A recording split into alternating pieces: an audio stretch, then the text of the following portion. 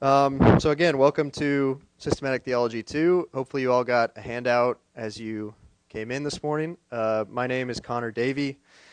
Thrilled to be here with you all this morning and to be teaching this alongside Sam Dawson and Cliff Hughes, who are both conveniently absent this morning. But allegedly, they're also excited to teach this semester, although you wouldn't know by their presence this morning. If you don't know me, my humor is very dry. If you think I'm saying something mean, I'm probably just kidding. So, very briefly about me, my wife Natalie and I, here she is on the front row, have been members here for about 5 years. We're usually helping with high school kids. Had the joy of seeing a lot of them grow in the Lord, and a lot of them just talk the entire time when I'm trying to teach, which is great. I work in the vendor world in Rogers. I sell cereal to Sam's Club, which is really fun. And my wife is the current reigning teacher of the year at Harbor High School.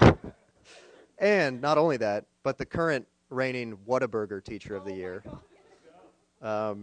We still don't know what that means, but it's true. So if you notice, this is Systematic 2. If you're thinking to yourself, I was not here for Systematic 1, how am I going to know what's going on? I have good news. I also was not here for Systematic 1. And today, what we're basically going to be doing is doing a crash course review of all of Systematic Theology 1. So that handout that you got at the back hopefully has all the topics that we covered last semester. And the plan is to basically just go into each of those topics very briefly and then talk about them and then ask if you guys have any comments or questions.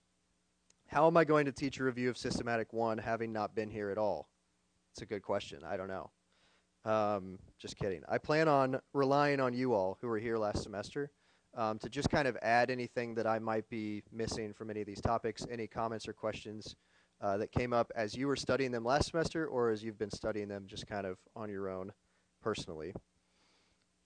Before we dive in, let's get a few things straight right away. Can somebody tell me what systematic theology is? What are we studying?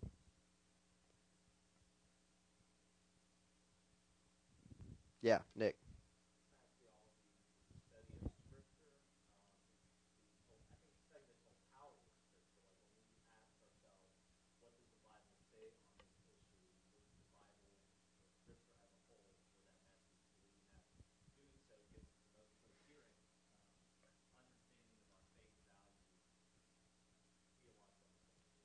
Yeah, that's great.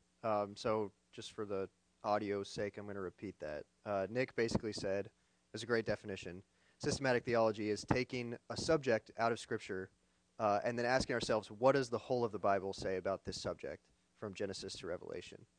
I also pulled a definition off of wikipedia.com, and I will now read that. Systematic theology is a discipline of Christian theology that formulates an orderly, rational, and coherent account of the doctrines of the Christian faith. It addresses issues such as what the Bible teaches about certain topics or what is true about God and his universe. But boiled down, systematic theology is taking a subject and seeing what all of Scripture says about that subject, so we have, like Nick said, a coherent view. Okay, so we know we're all kind of on the same page about what systematic theology is. Second, what do you think are some good reasons to study systematic theology, and what are some maybe bad reasons to study systematic theology?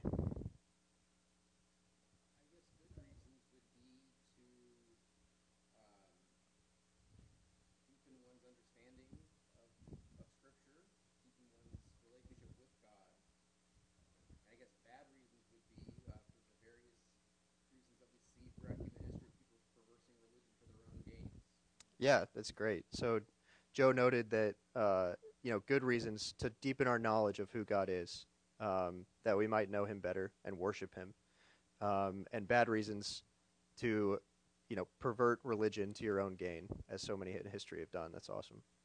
Anybody else? Good reasons, bad reasons to study systematic theology?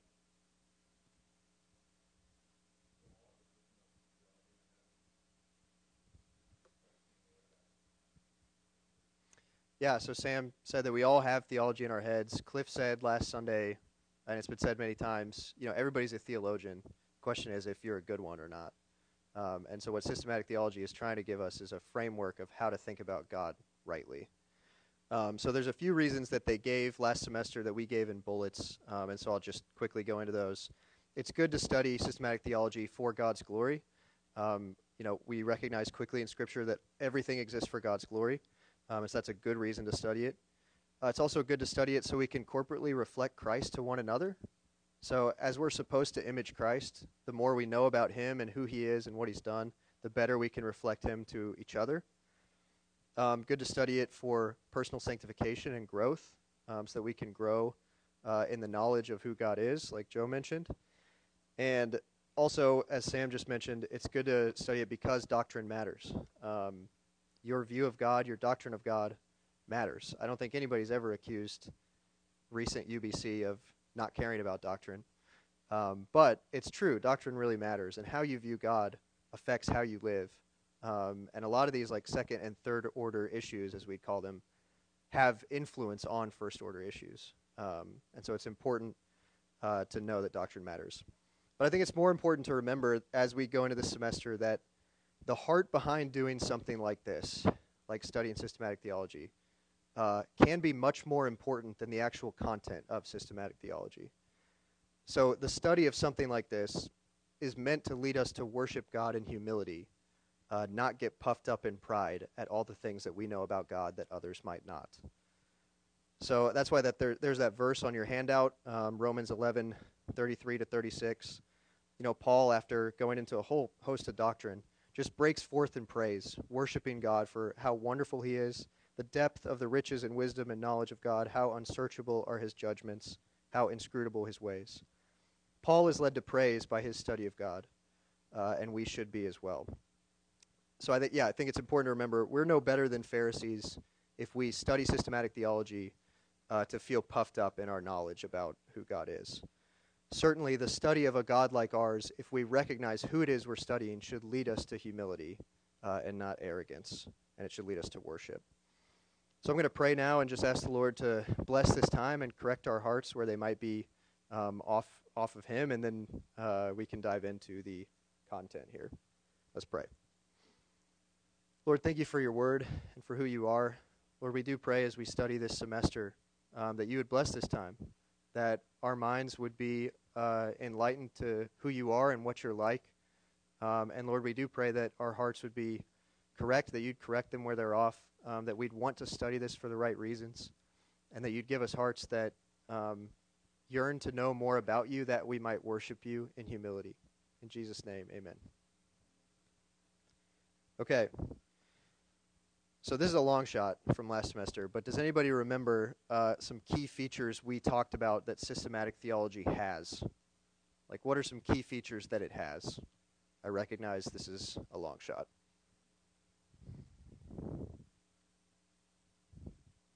Or any that you might think of. Like, what should good systematic theology do? What are some attributes of it?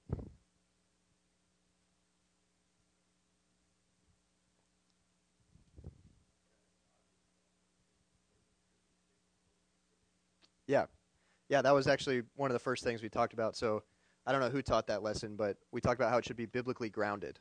It should be rooted in Scripture as our highest authority. So there's one, biblically grounded. It should also be historically informed. So we want to know how the church has thought about these things through the ages. Not that that's authoritative or like finally authoritative, but it is in a way helpful to know. Like if the church for thousands of years has decided God is triune, you're going against a lot if you're going to try to say that he's not triune. You might be right. The church might be wrong, but chances are probably not. And you'd need a pretty good defense from Scripture. So it should be biblically grounded, historically informed, contextualized. So we don't want to just take a verse in a vacuum. And this is the whole point of systematic theology, is you look at all of Scripture. So you don't want to just take one verse and then base your theology or base something on that. And then fourth, systematic theology should be lived out. So it should affect how we live. It should affect how we view God and how we view one another.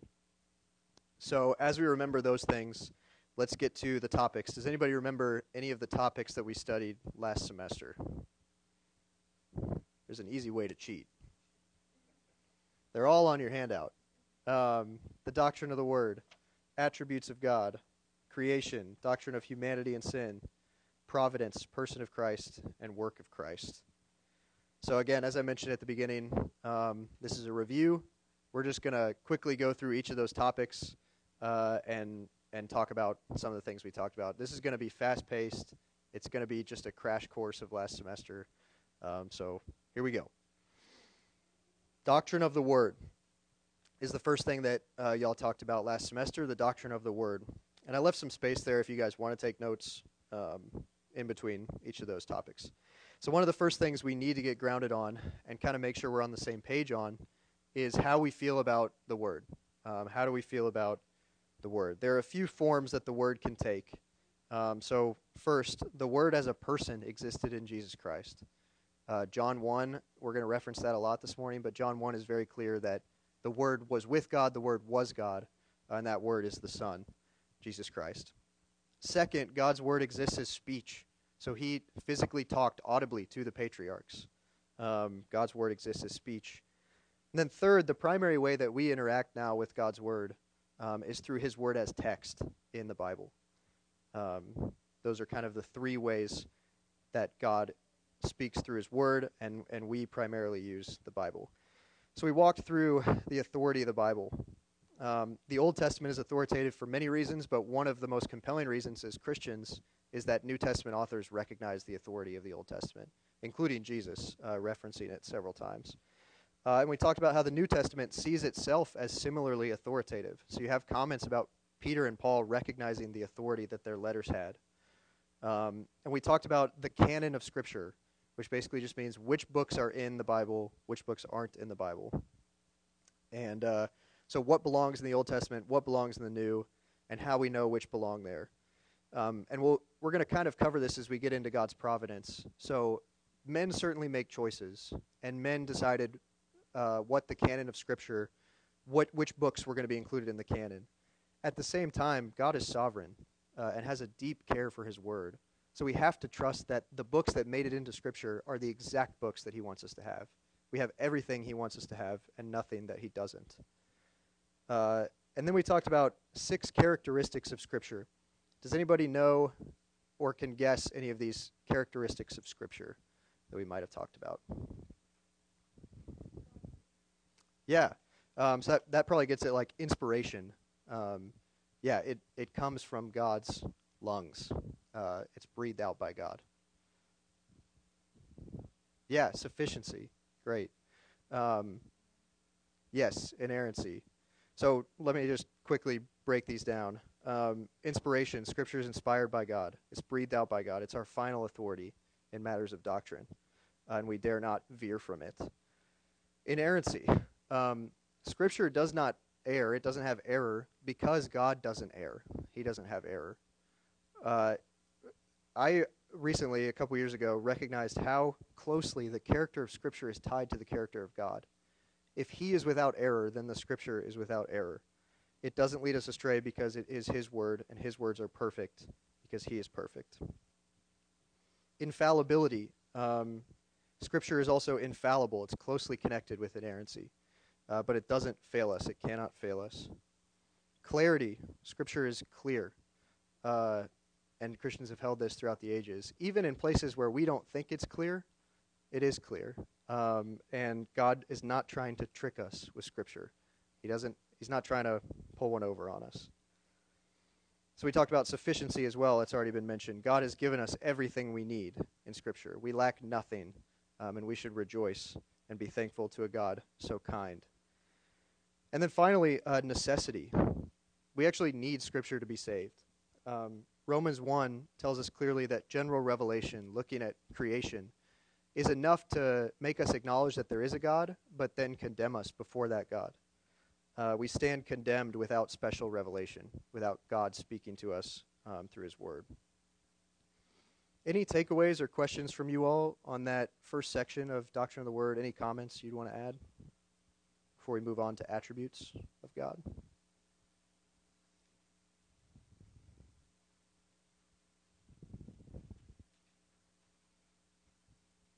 Okay. So then we talked about the attributes of God.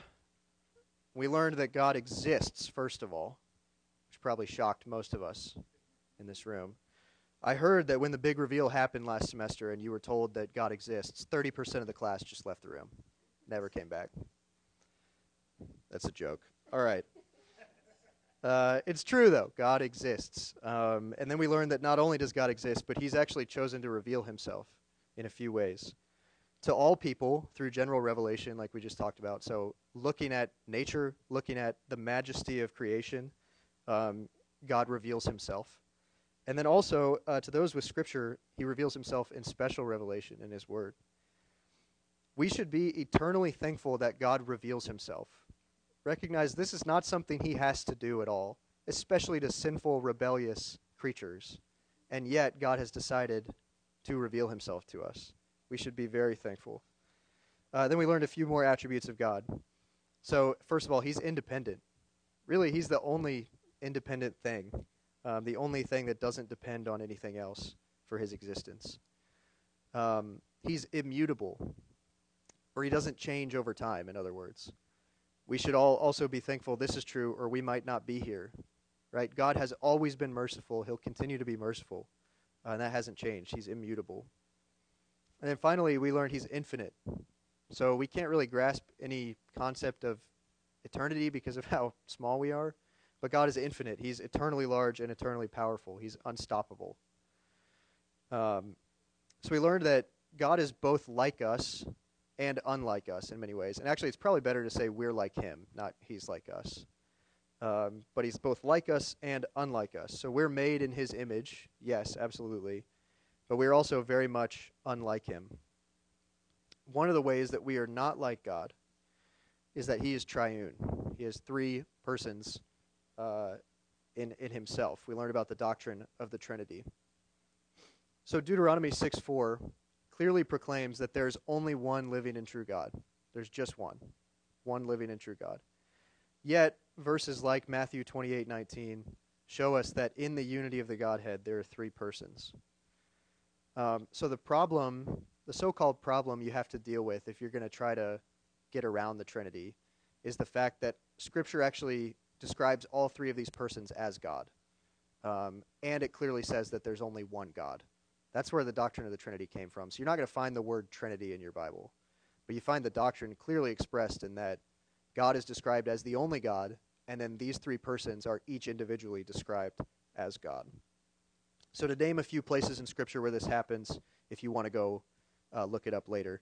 The Father is God, according to a bunch of places in Scripture, but Matthew 6:9-13 is very clear that the Father is God.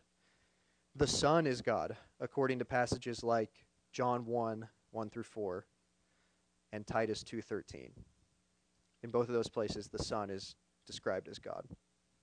And the Spirit is God, according to places like 1 Corinthians 2:11-12. So again, the way around this so-called problem of we have three different persons described as God, but there's only one, is the biblical doctrine of the Trinity. God and his Trinitarian nature. So the Trinity matters for a bunch of reasons, not least of which is all the heresy that has arisen out of bad views of the Trinity. There's been a lot throughout the ages, and they continue today. So here's a few more attributes of the triune God. And I know we're moving fast, I'm sorry, but there's 7 sections from last semester. 1, he is omniscient. God is omniscient. 1 John 3:20 says that. So, in other words, he knows everything. He knows everything that there is to know. Second, he's truthful. He is truth. Proverbs 30, verse 5, Titus 1:1-3. Third, he is wise. He's got more wisdom than we do. Romans 11:33, which is also on your handout, proclaims his wisdom. Next, he's holy. Basically, any passage in the Old Testament, you can recognize the holiness of God. But all of Isaiah 6 is a great place to turn there. He's just and he's righteous. Romans 3:25-26. And he's goodness, and he's love. Psalm 100, verse 5, a bunch of other places. Any other thoughts or questions or comments on the attributes of God before we move on to the next section?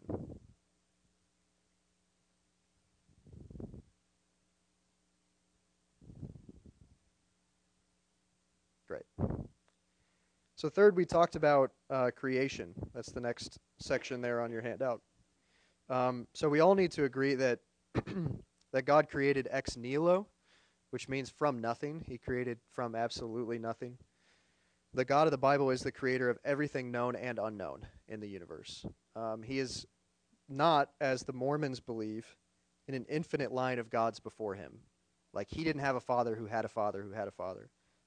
He is God, creator of all. He's the one true God, creator of all from nothing. And we learn that he creates by his word and by his son, who is his word. So you can look again at Genesis 1 or John 1 or Colossians 1:16 to validate those things. So he physically created our universe, and he physically created a literal Adam and Eve, which we hold to as Jesus and Paul hold to in the New Testament. So we learn that faithful Christians disagree about the age of the earth, and you'll find faithful Christians on both sides of this disagreement. But faithful Christians should acknowledge a few things: creation out of nothing by God, a literal Adam and Eve, as Paul and Jesus both do, and the image of God being uniquely given to human beings, as opposed to other creatures. So I think we really have an opportunity to show charity to one another in these issues, where we might see a divide, where we might really disagree about how old the earth is. And like, one of us is off by maybe billions of years. I mean, that's a pretty big mistake. Where we might see a divide, we can disagree and still maintain that unity in Christ. So we have a great opportunity in areas like this to show the world what it's like to disagree well. Not by giving in, not by just giving in to the person we disagree with, but by loving and hearing and cherishing our brothers and sisters whom we disagree with, while we still maintain our own views. Imagine how evangelistic we could be to the world if we disagreed with one another in a way where we didn't like finger point or yell or just call the other person Hitler right away, which has become so commonplace in the political sphere today. That disagreement, our disagreement, would stand out in a world that's just very hotly divided. So, okay. Again, as a triune God, all three parts of God we should expect to see in creation. So all three parts of God are involved in creation. We see the Son involved in John 1 again, and Colossians 1 and Hebrews 1. The Spirit involved, we see it actually in Genesis. He's hovering over the waters in Genesis 1:2. So we learn that creation is distinct from God, and yet creation is dependent on God. So creation is not God, but it did come from God, and it's continually dependent on him. We learn that God created the universe for his glory and to display his glory, and even the inanimate creation displays the glory of God. We also learn that the universe that God created was very good. And you see it was good repeated over and over again in Genesis. The material creation, it's good to recognize, is very good in God's sight. And so it's not, we should see it as good, is my point. It's not good to just swear off all material things, because God created material things and they were good. What we need to do is redeem those material things for his glory and use them for his purposes. So then Cliff, again, talked about the age of the earth, and he ended the debate there once and for all last semester. Just kidding, again. Tough crowd, man. Again, not something we're going to finally decide here this morning. There are truly people I hope we would all respect on both sides of this argument. But it's important to remember and kind of keep the main things the main things. God created ex nihilo, or out of nothing. What he created was very good. We are his image bearers. Adam and Eve are literal people who parented humanity. Okay. Any comments or questions about creation before we move on?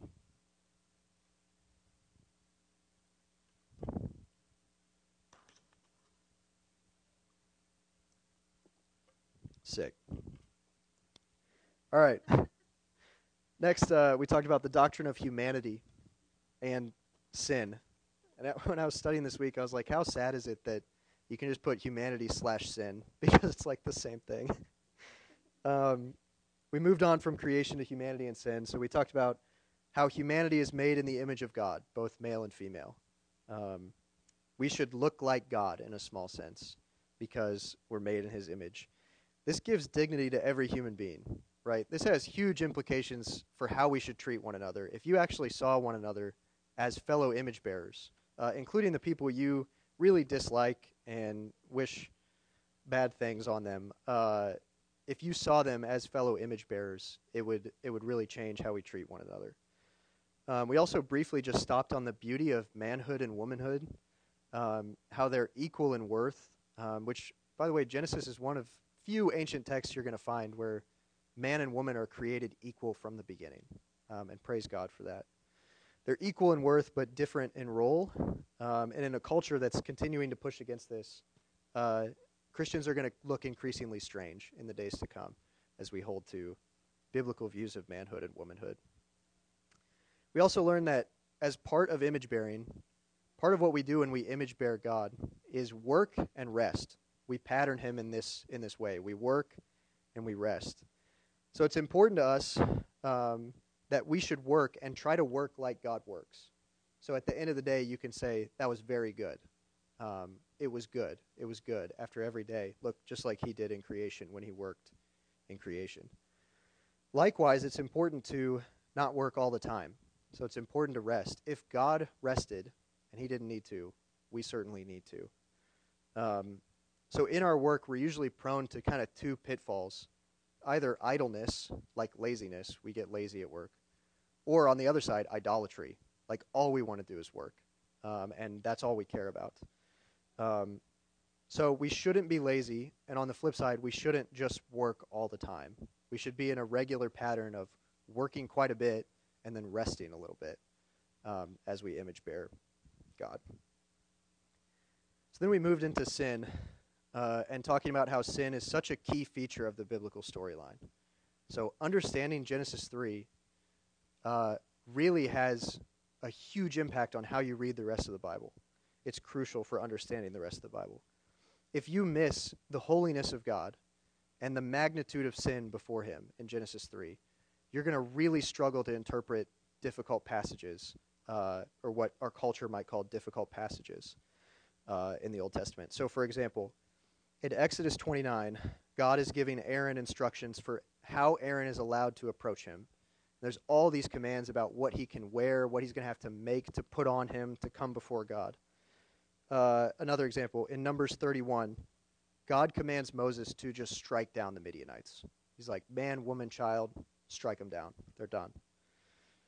I was listening to an atheist this past week who was very confused by passages like these, super confused, and brought them up in the following ways. And I think it's because he didn't understand the magnitude of sin or the holiness of God. So he reads Exodus 29, where Aaron's given all these instructions about what to wear. And he says, why does God care so much about how he's approached and what Aaron is physically wearing when he approaches God? That's weird. That's really weird that God would require this. And he reads Numbers 31, where God tells Moses to kill all the Midianites and says, what did the Midianites do? Aren't these innocent bystanders? Weren't they just minding their own business and now all of them are going to die? A proper grasp of Genesis 3, right, of the seriousness of sin and the holiness of God, it totally reorients how we view these passages, or it should totally reorient how we view these passages. So instead of us asking, why does God care so much about what somebody wears while they approach him, we ask, how is it even possible that sinful human beings could come before a God?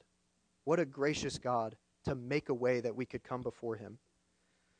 And instead of asking, what did the Midianites do to God? Aren't these people innocent before him? We instead ask ourselves, how is Israel even still alive when they're just as sinful as these Midianites? What a gracious God to choose a people, or even choose a person, and keep that people or person for himself. So understanding Genesis 3, my point is crucial to understanding the rest of the Bible. So we talked about the meaning of sin. What is sin? It's missing the mark. It's wickedness. It's transgression. Then we talked about the coming solution to sin, which is Jesus Christ. In the fall, a few things were on display as humans fell. First, we wanted to redefine our basis for knowledge. So we were asking ourselves, what is true? Why can't I decide what is true? Why does somebody external, why does God get to decide what is true? Can I not decide that for myself? Will I surely die if I eat? Is that actually true? So we wanted to redefine the basis for knowledge. We also wanted to redefine the basis for moral standards. So we were asking ourselves, what is right? Why does God get to tell me what's right or wrong? Why can't I decide for myself what's right and what's wrong? And third, we wanted to redefine the basis for our identity. So we asked ourselves, who am I? Why am I not God? Why am I just like God? Why can't I be more like him? In the words of an old Lecrae song, I was created by God, but I don't want to be like him. I want to be him, the Jack Sparrow of my Caribbean. Rest in peace, old Lecrae. He had some great lyrics back in the day. All right, seriously though, we wanted to overthrow God. So it's interesting we call it the fall, but the fall wasn't just like this slip, oops, we messed up. This was a usurping. We wanted God's throne for ourselves. We wanted to be God. We weren't content to image him. We wanted to be him. Then we talked about where sin actually comes from. If sin is bad, but God created everything and everything is very good, how did sin actually come about? How did something bad come about? We know that sin does not originate in God. James 1:13 makes that very clear. Sin does not originate in God. So where does sin come from? C.S. Lewis in Mere Christianity has a cool answer to this, and I think it's biblical, so I'm running with it. Sam and Cliff aren't here, so I can say whatever I want. I'm just kidding. C.S. Lewis says, all sin is just twisting a good thing into a bad thing. So God creates everything very good, and then he creates us with free will, and we can twist good gifts into bad gifts, into bad things. The easiest example, I think, in our culture today is sexual immorality. So sex is this great gift from God that he created. It's very good. And then we, in our culture, we take it and we just twist it 30 different ways, and it comes out in profanity and profanity and profanity over and over and over. So there's an easy example of how we've taken something good and just twisted it in on itself to glorify us instead of to glorify God. So again, sin does not come from God, but from us twisting his good gifts for our evil purposes. And then very quickly, Cliff said 7 statements about sin.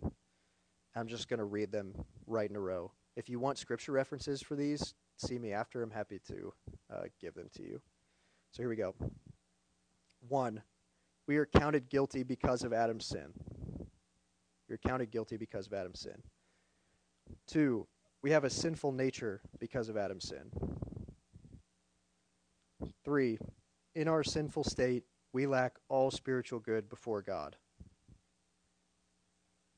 4, in our sin, we are totally unable to do spiritual good before God.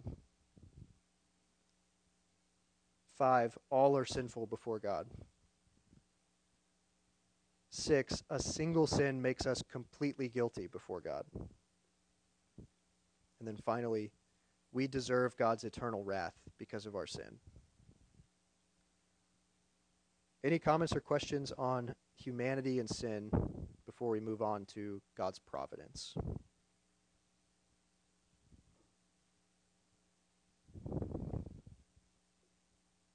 Great. So let's move into providence. Sam, Connect, did you teach this? You want to teach it right now? I'm just kidding. But I should make sure I say the right things. Do you mind if I use the UBC statement of faith? Okay. Okay, good. That's great. Okay, here's what we believe about God's providence according to UBC's statement of faith.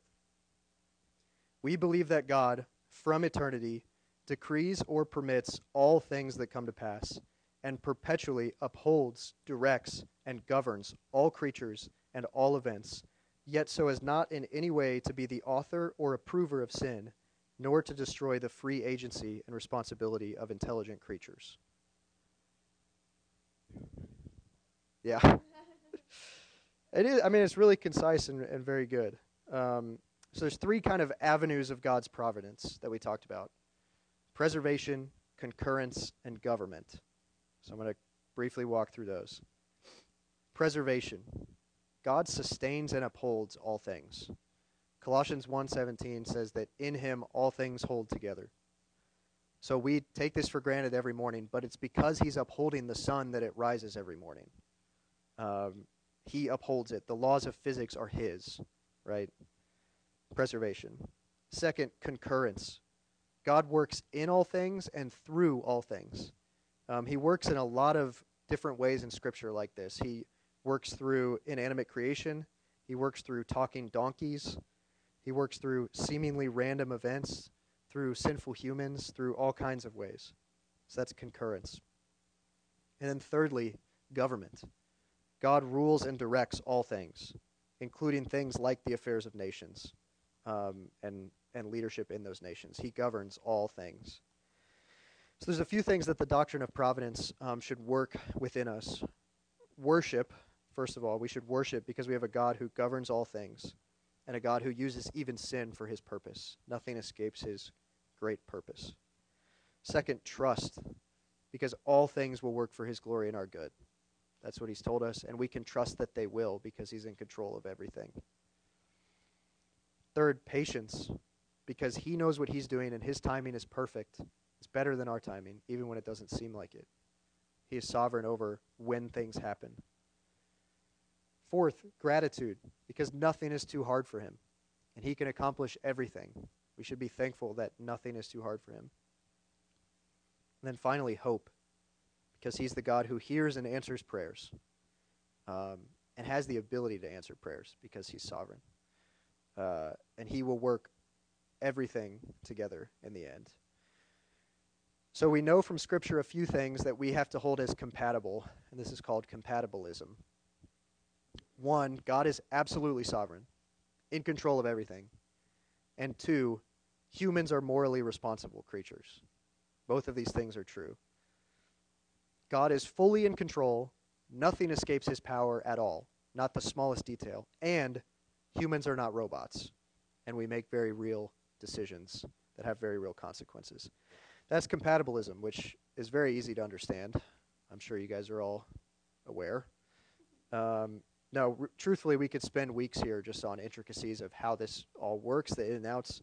But if you read the Bible, you come away with both being true. And so we have to hold them together as the Bible holds them together. They're not contrary to one another. They're compatible in the mind of God, even if they're not in our mind. So I think a few examples it might be worth looking up here. First, if you guys would turn with me to Genesis 45. It's an example from Joseph's life where we can clearly see compatibilism. We'll do this in one other example. I think we got time. So Genesis 45, verses 4 through 8. Okay, I read Genesis 45, 4 through 8. So Joseph said to his brothers, "Come near to me, please." And they came near. And he said, "I am your brother Joseph, whom you sold into Egypt. And now do not be distressed or angry with yourselves because you sold me here, for God sent me before you to preserve life. For the famine has been in these land 2 years, and there are yet 5 years in which there will be neither plowing nor harvest. And God sent me before you to preserve you, a remnant on the earth, and to keep alive for you many survivors. So it was not you who sent me here, but God. He has made me a father to Pharaoh, and lord of all his house, and ruler over all the land of Egypt." So what do you see here? In verse 4, Joseph clearly says, "You guys sold me into Egypt. It was you who sold me here." And then in verse 8, he says, "It was not you who sent me here, but God." So both are true. His brothers sold him into slavery, and it was part of God's ordained plan that he would be sold, that many people would live, by the way. And this is even a foreshadowing of Christ. And speaking of Christ, let's go to Acts now, chapter 2. This is another very clear example of human responsibility and God's sovereignty working together in Acts 2. Acts 2, 22 to 24 is where we're going to be.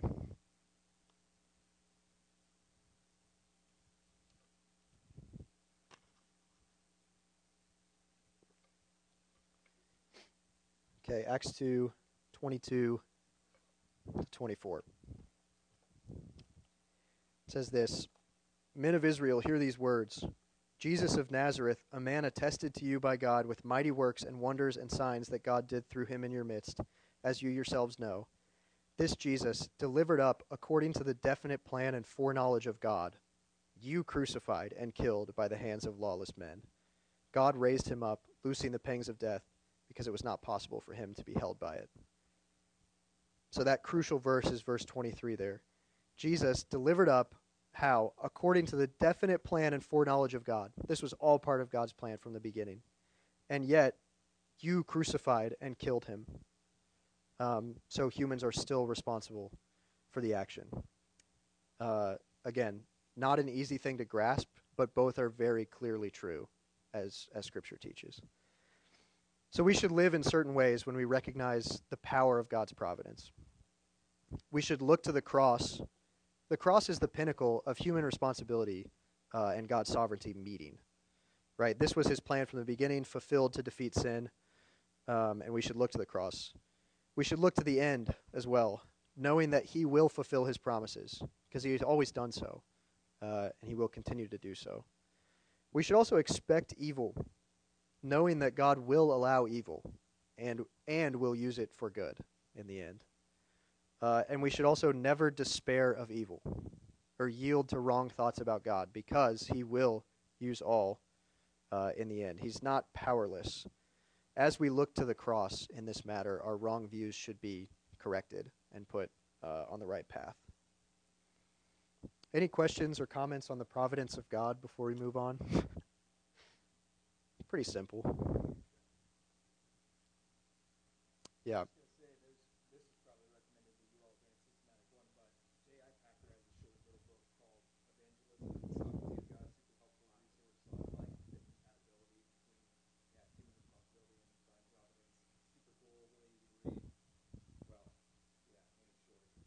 Yeah. Yeah, no, that's great. Parker was noting for the audio podcast that Evangelism and the Sovereignty of God by J.I. Packer does a good job explaining why we should still evangelize if God is sovereign. And he does a really good job. It's funny, that book is like 100 pages and it's like 2 chapters. The first chapter is like 10 and chapter 2 is like 70 pages or something. Like, I don't even know why he did a chapter break, but all right. Great. Let's move into the person of Christ. So we talked about providence. We got 2 more. Person and work of Christ. So the person of Christ. Earlier we mentioned that sin is the problem and that Christ is the solution. Well, how is Christ the solution, right? Who is Jesus according to the Bible? What is he like? We see in the Old Testament he's described as the Son of Man. He's described as the Son of David. And then in the New Testament, we see the deity of Christ all over the place. We've already mentioned John 1 several times. Jesus is God according to the Scripture. He's always been God according to the Scripture. He's presented as the pinnacle of the believer's faith and the pinnacle of our trust over and over again. He's also presented as the object of our worship. So looking at passages like the wise men worshiping him in Matthew 2. Jesus is described as doing the very work of God. He's existed from the beginning with the Father prior to his incarnation. Again, a bunch of scripture we could point to here. And then if you know a lot about church history, you know the first few hundred years where a lot of it was focused on trying to get this balance of the Trinity right and making sure we understand it right. They could see it in Scripture. They wanted to make sure they spoke to it faithfully. So I'm going to read the Chalcedonian definition from 451 AD of the Son. And get ready. It's a lot. All right, here it goes. We then, following the Holy Fathers, all with one consent, teach men to confess one and the same Son, our Lord Jesus Christ, the same perfect in Godhead and also perfect in manhood, truly God and truly man, of a reasonable soul and body, consubstantial with the Father according to the Godhead, and consubstantial with us according to the manhood, in all things like unto us, without sin, begotten before all ages of the Father according to the Godhead, and in these latter days, for us and for our salvation, born of the Virgin Mary, the Mother of God, according to the manhood, one and the same Christ, Son, Lord, only begotten, to be acknowledged in two natures, inconfusedly, unchangeable, indivisibly, inseparably, the distinction of natures being by no means taken away by the union, but rather the property of each nature being preserved, and concurring in one person and one subsistence, not parted or divided into two persons, but one and the same Son, and only begotten, God the Word, the Lord Jesus Christ, as the prophets from the beginning have declared concerning him, and the Lord Jesus Christ himself has taught us, and the creed of the Holy Fathers has handed down to us. That's one sentence. I mean,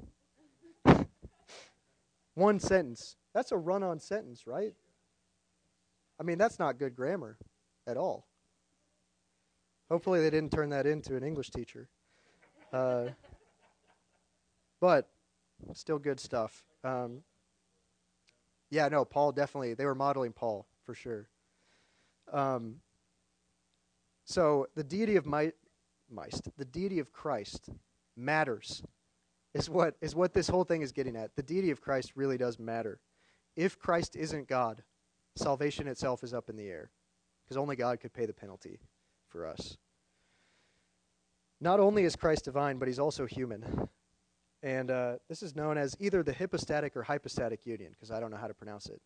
Does anybody know how to pronounce it? Hypostatic? There it is. Hypostatic union. God is both divine and human. Christ is both divine and human. So again, he's not like us in that he's God. Jesus is God. But he is like us in that he's human. So when you read Job 9 and Job is crying out, like, I just wish there was an arbiter who could stand between God and man and have a hand on both. Christ is the arbiter who's come and can have a hand on both man and God. He is the perfect Savior that we need. He's born of a virgin, which many of us may not realize made possible the uniting of full deity and full humanity in one person. Had he been born of a man, he would have inherited Adam's sinful nature. And so the virgin birth actually makes this possible. He came from God and Mary, not Joseph and Mary. We also see his humanity in that he had human weaknesses and limitations. So he got hungry. He slept. The difference between his humanity and ours is simply that he never sinned. Never sinned. He remained sinless, even though he was tempted in every way like we are. So the application of all of this person of Christ stuff is that we should worship Jesus as the God-man.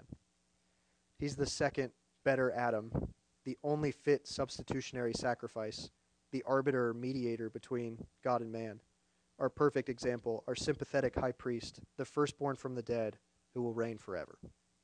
Praise God. Here's Wayne Grudem. Here's a quote from Wayne Grudem on this, he literally wrote the book, Systematic Theology. The incarnation is by far the most amazing miracle of the entire Bible. Far more amazing than the resurrection, and more amazing even than the creation of the universe. The fact that the infinite, omnipotent, eternal Son of God could become man and join himself to a human nature forever, so that infinite God became one person with finite man, will remain for eternity the most profound miracle and the most profound mystery in all the universe. It's good. Any comments or questions on the person of Christ before we move into this last section on the work of Christ?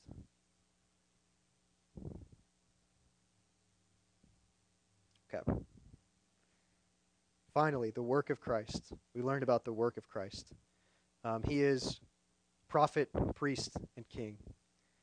Foreshadowed through the whole Old Testament, through all Old Testament prophets, priests, and kings.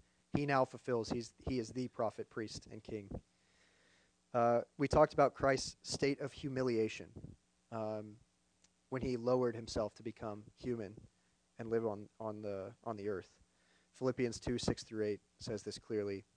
Hebrews 2:14-17 says he humbled himself by becoming like a man in his birth. Matthew 5:17 says he humbled himself by becoming obedient to God. And clearly the greatest example of his humility is his sacrifice on the cross for sinners. So the atonement, us needing to be made one with God, was needed since Genesis 3. And Christ fulfilled it in his work. We learned a few things about the atonement, what he did on the cross. First, that it was penal, or that it was punitive. It was a punishment from God. And it was expressed in God's wrath being poured out on Jesus Christ. So it was punitive. It was also substitutionary. In other words, it should have been us. And he took the place of us on the cross. There are other decent views of the atonement that are not untrue, but this view of penal substitutionary atonement is probably the most complete one, in my opinion. So because of this penal substitutionary atonement, there are some glorious results for sinners who trust in Christ. One, propitiation. His wrath is taken away from us completely. Second, expiation. Our guilt is covered. And third, purification. We're clean because of this sacrifice. A few other benefits that should lead us to worship of what Christ did on the cross. Justification. We can stand righteous before the Father. We're justified before the Father because of Christ. Redemption. We're redeemed. And reconciliation. We are reconciled to the Father as adopted sons and daughters. And victory. We're victorious in Christ over sin and soon to be over death. So Christ was not only in a state of humiliation, but he's also now been exalted since the resurrection. He's now in a state of exaltation. So this began with the resurrection, which does a few things for us. It ensures our regeneration because he's risen from the dead. It proves our justification. We are righteous. And it ensures resurrected bodies to come for us that will be without sin.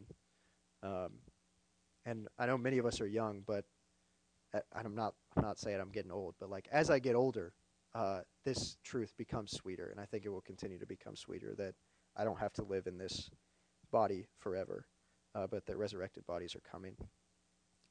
Christ then ascended into heaven, where he could send the Spirit to dwell with believers.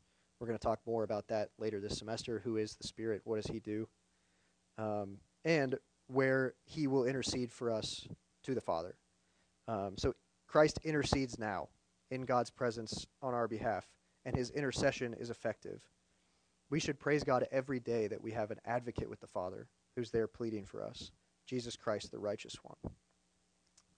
And finally, he's coming again. He's coming bodily. He's coming to reign. We will be glorified. We'll be in his presence. We'll be free from sin. We'll live in matchless joy, delivered finally from all that weighs us down, and Jesus will restore the universe to perfection. Praise God for that. This work of Christ section is really the core of the gospel. If you don't know Christ, I'd implore you this morning to trust in him and trust in this sacrifice that was given for you. And so as we talked about the heinousness of sin, the holiness of God, and Jesus is the answer to how we can be reconciled and justified. I would be happy to talk to you about that after this. He will save you from your sin, from the wrath to come, and give you a new heart to obey him. So please chat with me after. Any questions or comments on anything that we've talked about before we kind of just wrap things up here? No, it was a lot.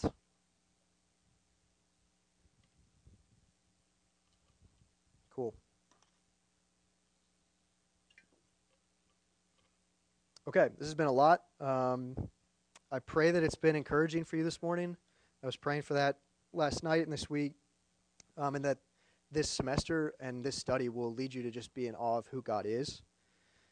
And again, as we move forward this semester, let's really try to keep the main thing the main thing. It would even be beneficial to just pray as you come in each week that your heart would be in the right place, that you'd be studying these things for the right reasons, not get sidetracked, right? We study these things for a lot of good reasons, as we covered, but again, if we study to get puffed up with pride and brag to people about how we know big 50-cent words like penal substitutionary atonement, we failed if that's why we're studying this.